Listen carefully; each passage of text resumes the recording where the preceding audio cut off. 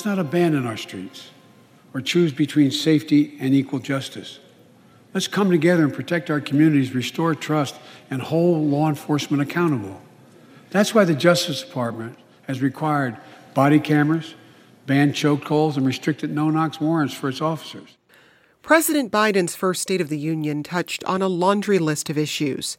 Police reform was one of them, particularly no-knock warrants. No-knock warrants allow officers to enter a private residence unannounced, sometimes as loudly as possible. This week, Democratic Representative Ilhan Omar introduced legislation that would ban them at the federal level. The renewed attention came after 22-year-old Amir Locke was killed during a police raid in Minneapolis last month. The SWAT officer who shot him was serving a no-knock warrant. That warrant allowed law enforcement to enter the apartment without giving notice of their presence. Locke, a black man, was not a suspect in the investigation that led to the raid. No-knock warrants have been banned in 4 states, a list that does not include Minnesota. But city leaders in Minneapolis have long called for no-knock warrants to be restricted, and its mayor issued a moratorium on them last month. So what's the future of no-knock warrants, and why does the controversial practice persist? We'll take a nationwide look at no-knock warrants, but first, we start in Amir Locke's home state of Minnesota. I'm Jen White. You're listening to the 1A podcast, where we get to the heart of the story. A reminder to have your questions answered on future topics, or just to let us know what you think. Tweet us at 1A. Support for NPR and the following message come from BetterHelp, offering online counseling. BetterHelp therapist Hesu Joe knows that lockdown has been hard on us as humans. We as people are hardwired to connect with others, which is why this whole time is so difficult. The connection that happens between people can be very powerful, and how healing it can be to have a healthy relationship with someone. To get matched with a counselor within 48 hours and save 10%, go to betterhelp.com/1A. Support for NPR and the following message come from BetterHelp, offering online counseling. BetterHelp therapist Hesu Joe knows that lockdown has been hard on us as humans. We as people are hardwired to connect with others, which is why this whole time is so difficult. The connection that happens between people can be very powerful, and how healing it can be to have a healthy relationship with someone. To get matched with a counselor within 48 hours and save 10%, go to betterhelp.com/1A. Over this last year and a half, the world's been through a lot. So on this season of the StoryCorps podcast, we'll hear stories reminding us that even when times are hard, we can still begin again. Listen to our new season wherever you get your podcasts. Let's get into the conversation. Joining us from St. Paul is Walker Orenstein. He's a reporter covering state government for MinnPost. That's a newsroom in Minnesota. Walker, welcome to the show. Thank you for having me. Also with us is Jamiles Lardy. He's a staff writer covering the criminal justice system for the Marshall Project. Jamiles, welcome. Hey, glad to be here. So, Walker, let's start with the police raid that led to Amir Locke's death. What can you tell us about that night? Yeah, so the raid was connected to a homicide in the city of St. Paul. So police there were conducting an investigation. There was a 17-year-old who has been charged now with fatally shooting somebody over, from what we can tell, an apparent drug deal. And so they were looking for both evidence, and they were looking for potentially the suspect here.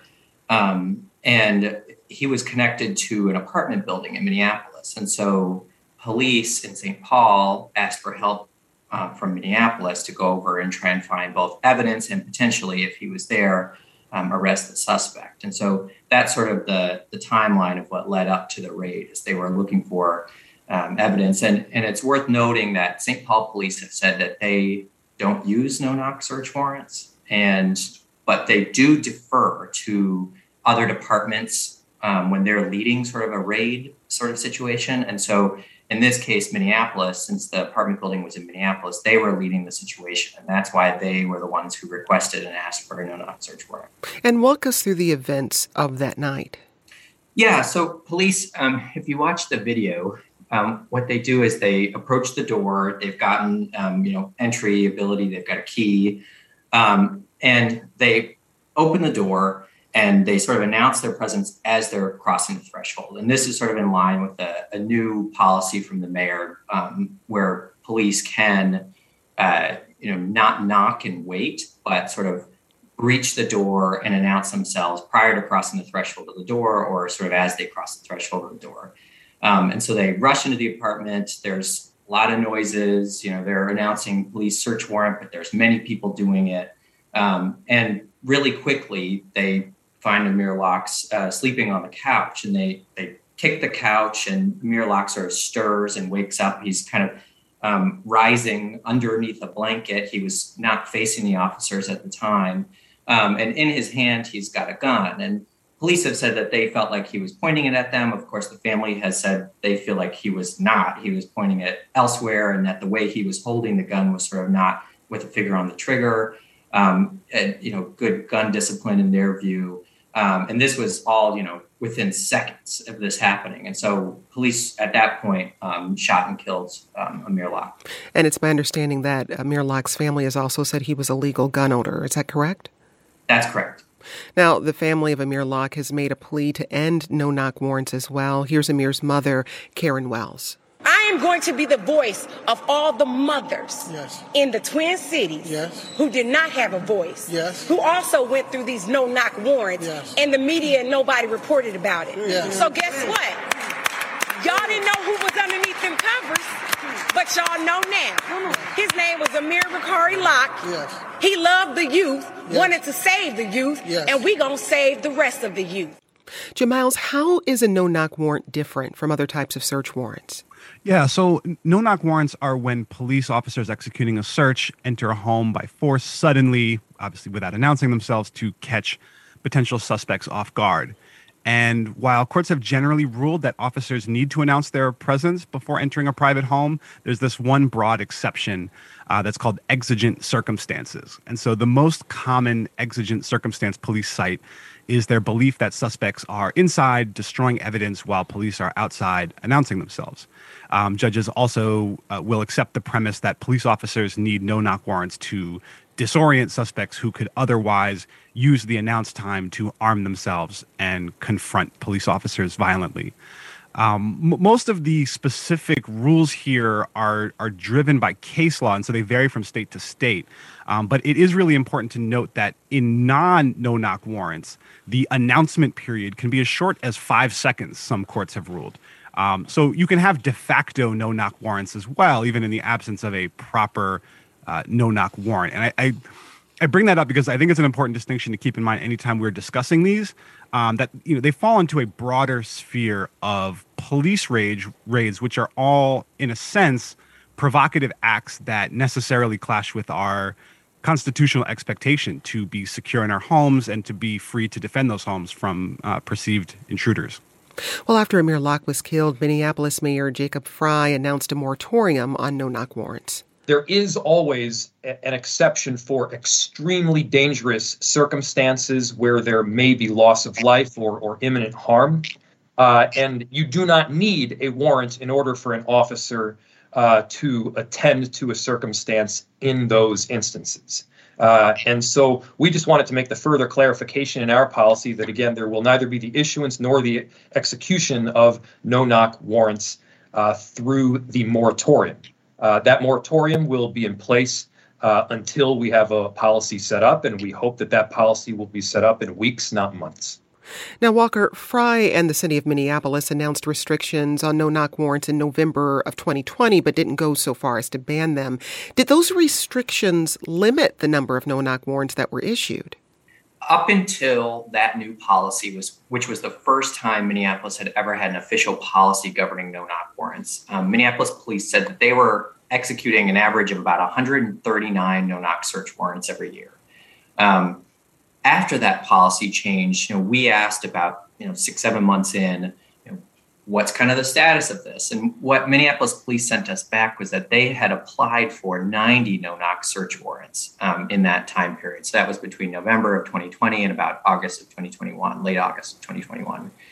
And so it appears that Minneapolis police were roughly on pace. And, they've released some numbers since then that show that they were sort of slightly down, but it wasn't a massive reduction in the number of no-knock search warrants that were being applied for. And it's worth noting that this is the 90 number we had was applied for and not necessarily carried out. So that's sort of a caveat there. But like I said, the later data sort of bears out that there wasn't a massive reduction in the number of no-knock search warrants executed. Walker, Minneapolis has been under review by the state's Department of Human Rights and the Department of Justice since the 2020 murder of George Floyd. How has limiting no-knock warrants fit into other police reform measures in Minneapolis? Yeah, so Mayor Jacob Frey here has campaigned on a number of police reforms over the last few years. One, for instance, is prohibiting officers from shooting at moving vehicles. And so he's sort of made a concerted effort, in his view, to reform the police. And this no-knock warrants policy was one of his flagship policies. It's worth noting that Minneapolis voters rejected a ballot measure last year to replace the Minneapolis Police Department with the Department of Public Safety and remove a minimum standard for officers, and it would have, or a minimum standard for the number of officers the police department could have, and it would have granted the city council more power.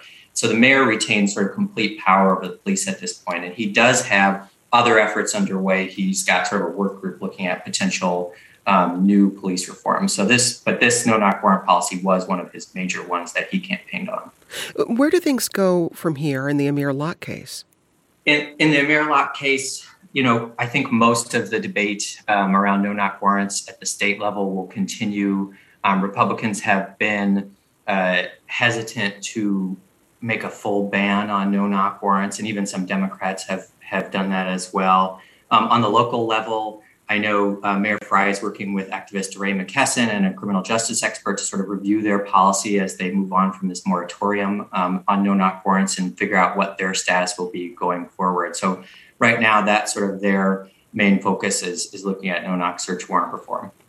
That's Walker Orenstein. He's a reporter at MinnPost. Walker, thanks for speaking with us. Thank you for having me. We're going to add another voice to the conversation. Thor Ills is a former police officer and the executive director of the National Tactical Officers Association.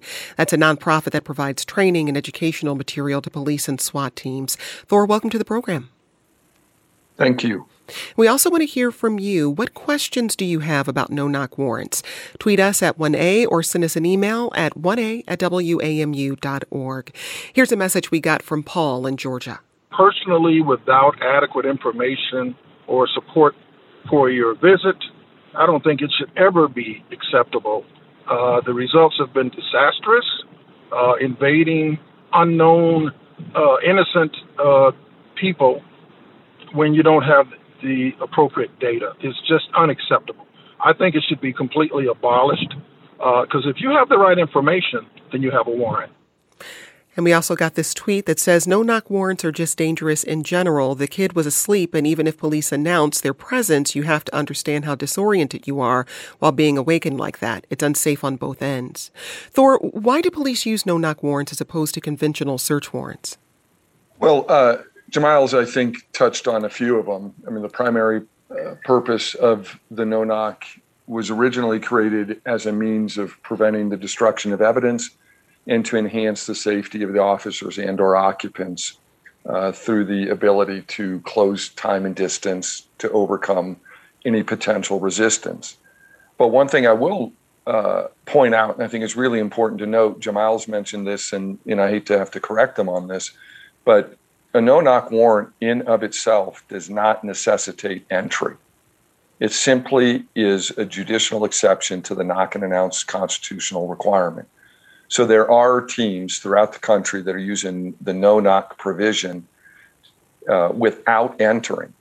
And so that in of itself can be a safety tool or means on behalf of the officers. Wait, I don't quite understand what you mean. So you're saying they have permission to enter the residence without knocking, but they don't actually use that permission?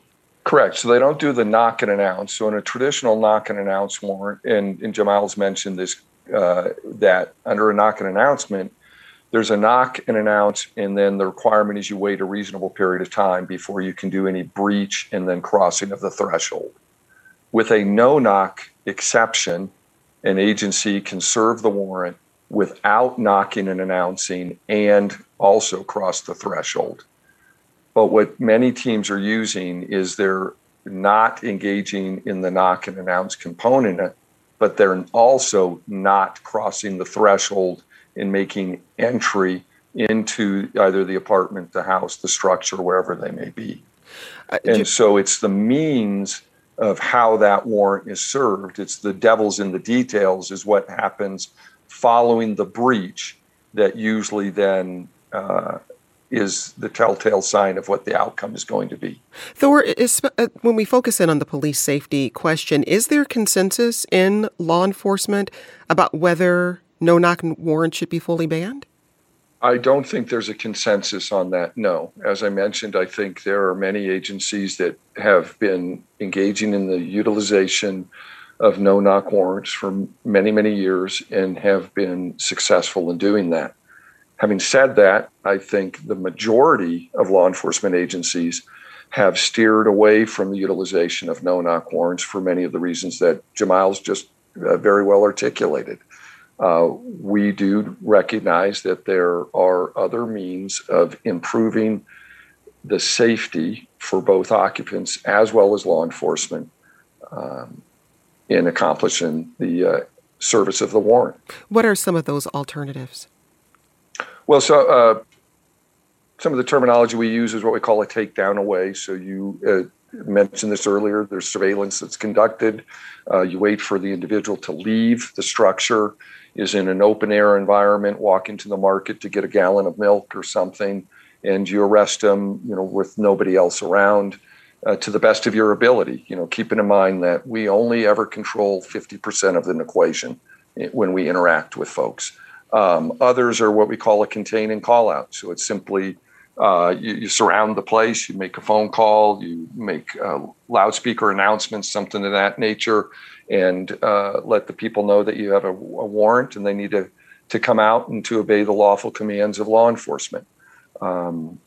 Breach and hold, which is what I mentioned. Some agencies are using the no-knock where they breach, but then they hold. There is no crossing of the threshold. There is no entry that, again, compresses time and distance between the suspects and officers. So, they're not always rushing in. I think there is a consensus. And one of the things that is not very well differentiated with the public with regard to no-knocks is the assumption is that a no-knock is always associated with dynamic entry, which is what Jamile's has been referring to, this rapid, quick movement, insertion of the SWAT team into the location. Universally within the United States now, SWAT teams would readily acknowledge that is not and is no longer a good and accepted tactic. That's Thor Ills. He's a former police officer and the executive director of the National Tactical Officers Association. That's a nonprofit that provides training and educational material to police and SWAT teams. Thor, thanks for speaking with us. We'll be back with more in just a moment. Remember to join future conversations, download our 1A Vox Pop app, and leave us a voicemail. Support for NPR and the following message come from BetterHelp, offering online counseling. BetterHelp therapist Hesu Joe knows that lockdown has been hard on us as humans. We as people are hardwired to connect with others, which is why this whole time is so difficult.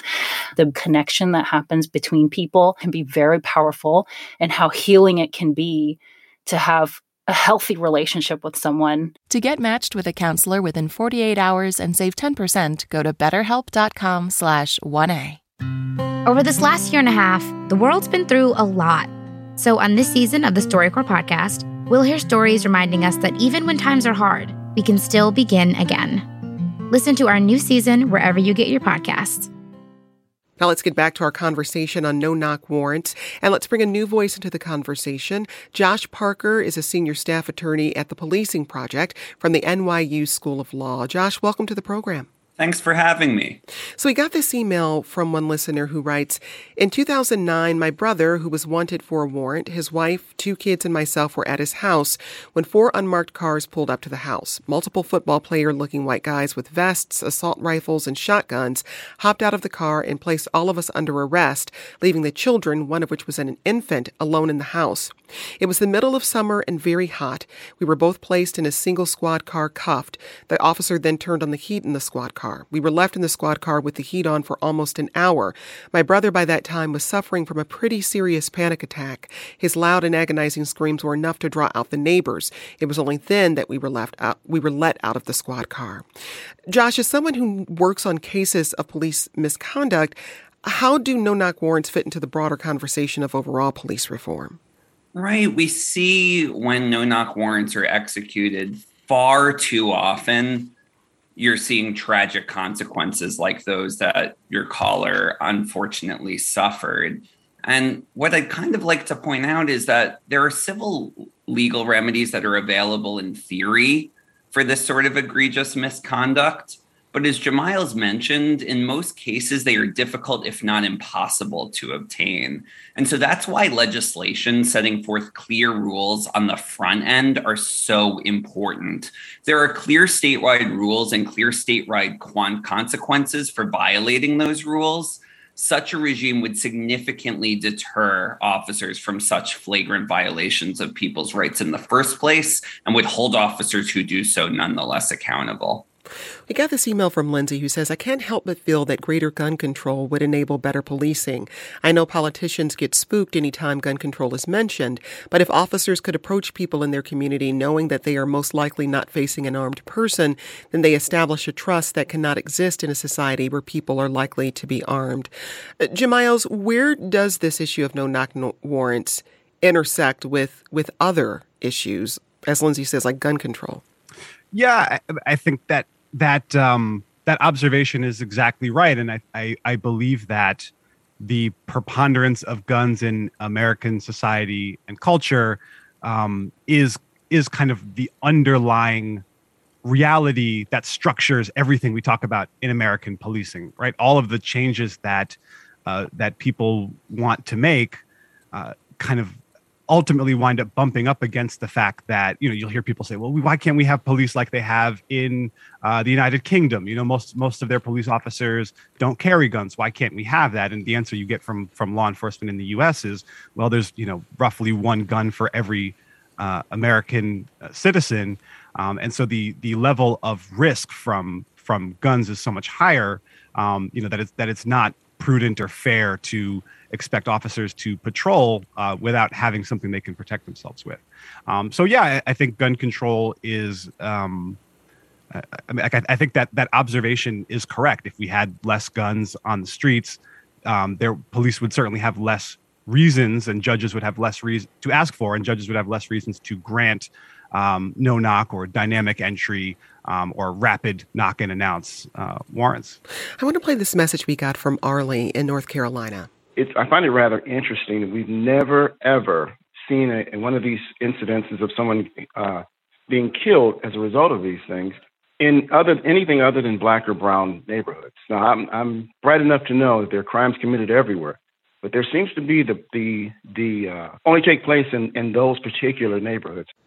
Now, an American Civil Liberties Union study from 2014 found that 42% of those subjected to SWAT search warrant raids were Black and 12% were Hispanic. And a report by the New York Times from 2017 found that 81 civilian deaths from SWAT raids, half were members of racial minority groups. Jamiles, where does racial justice intersect with this conversation?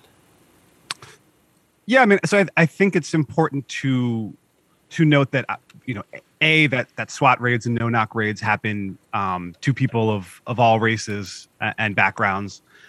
There's a number of high-profile cases that have occurred to white people. There was a high-profile case in Texas, one of the original cases that sort of got civil libertarians talking about this question back in the, I want to say the late 1970s or 1980s, was in Washington State, was also a white guy. But yeah, it's absolutely true that policing broadly in America the negative impacts of policing are broadly felt disproportionately by Black Americans. And so that is true of no-knock raids, of SWAT teams, of, poor training. Kind of any issue that we want to talk about the harms that policing can have, they disproportionately impact Black Americans. Josh, you mentioned the difficulty in seeking redress when people have suffered harm to themselves, their homes, or their families as a result of no-knock warrants. What legal options do people have? So the existing legal options are bringing civil lawsuits, but there are, obstacles to recovering, like qualified immunity. And other obstacles are seeking to hold officers accountable by, having them decertified, from stripping them of their badge. But that's often very difficult in states. So as a result, there's a desperate need for state and municipal legislation regulating use of no-knock warrants, similar practices, and use of force more generally. In most states, there's an almost total absence of regulation in the area. And something I'd like to emphasize is that legislative reform should be comprehensive, not piecemeal. States should not just be legislating in response to the most recent tragedy. At least 17 states banned chokeholds following George Floyd's murder. That was a piecemeal reform, but that hasn't prevented police from engaging in other permitted practices that lead to disastrous consequences. At the very least, states should also consider regulating knock and announce with dynamic entry, as Jamiles and Thor discussed earlier.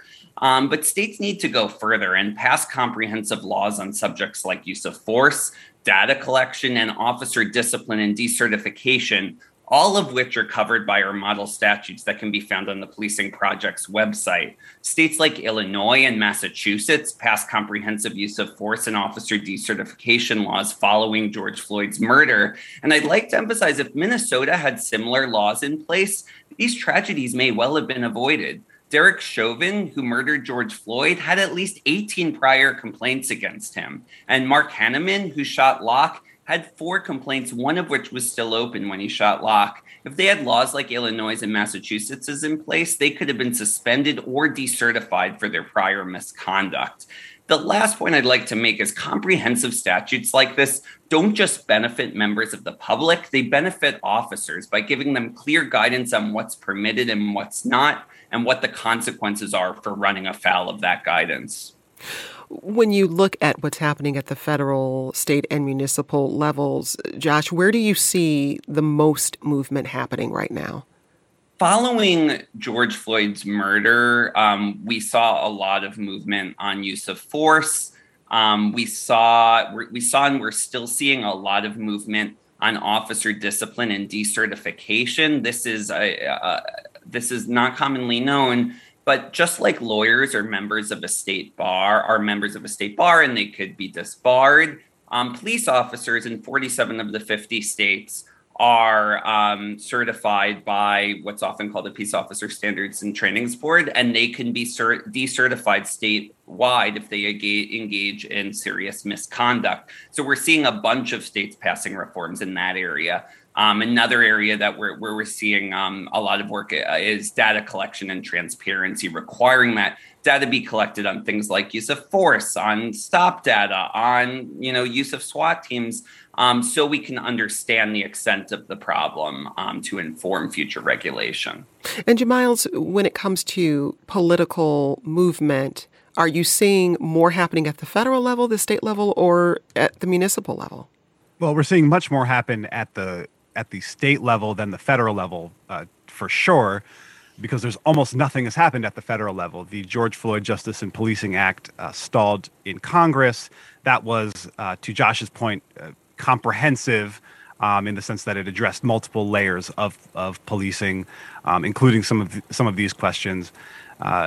What we have seen is the Biden administration release some executive orders that were aimed at addressing how federal law enforcement agencies and federal law enforcement officers conduct themselves. So there have been federal, well, let's not call them bans, federal restrictions on the use of both chokeholds and no-knock warrants at the federal level. So that would include, FBI agents, ATF.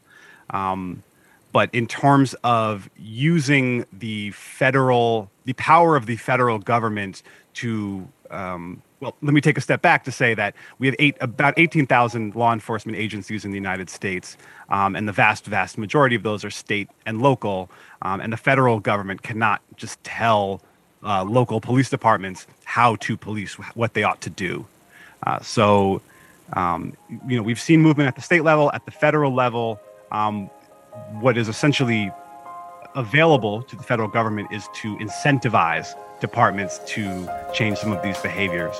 That's Jamiles Lardy. He's a staff writer at the Marshall Project. Also with us, Josh Parker, a senior staff attorney at the Policing Project from the NYU School of Law. Jamiles, Josh, thanks for your time. Today's producer was Arfi Getty.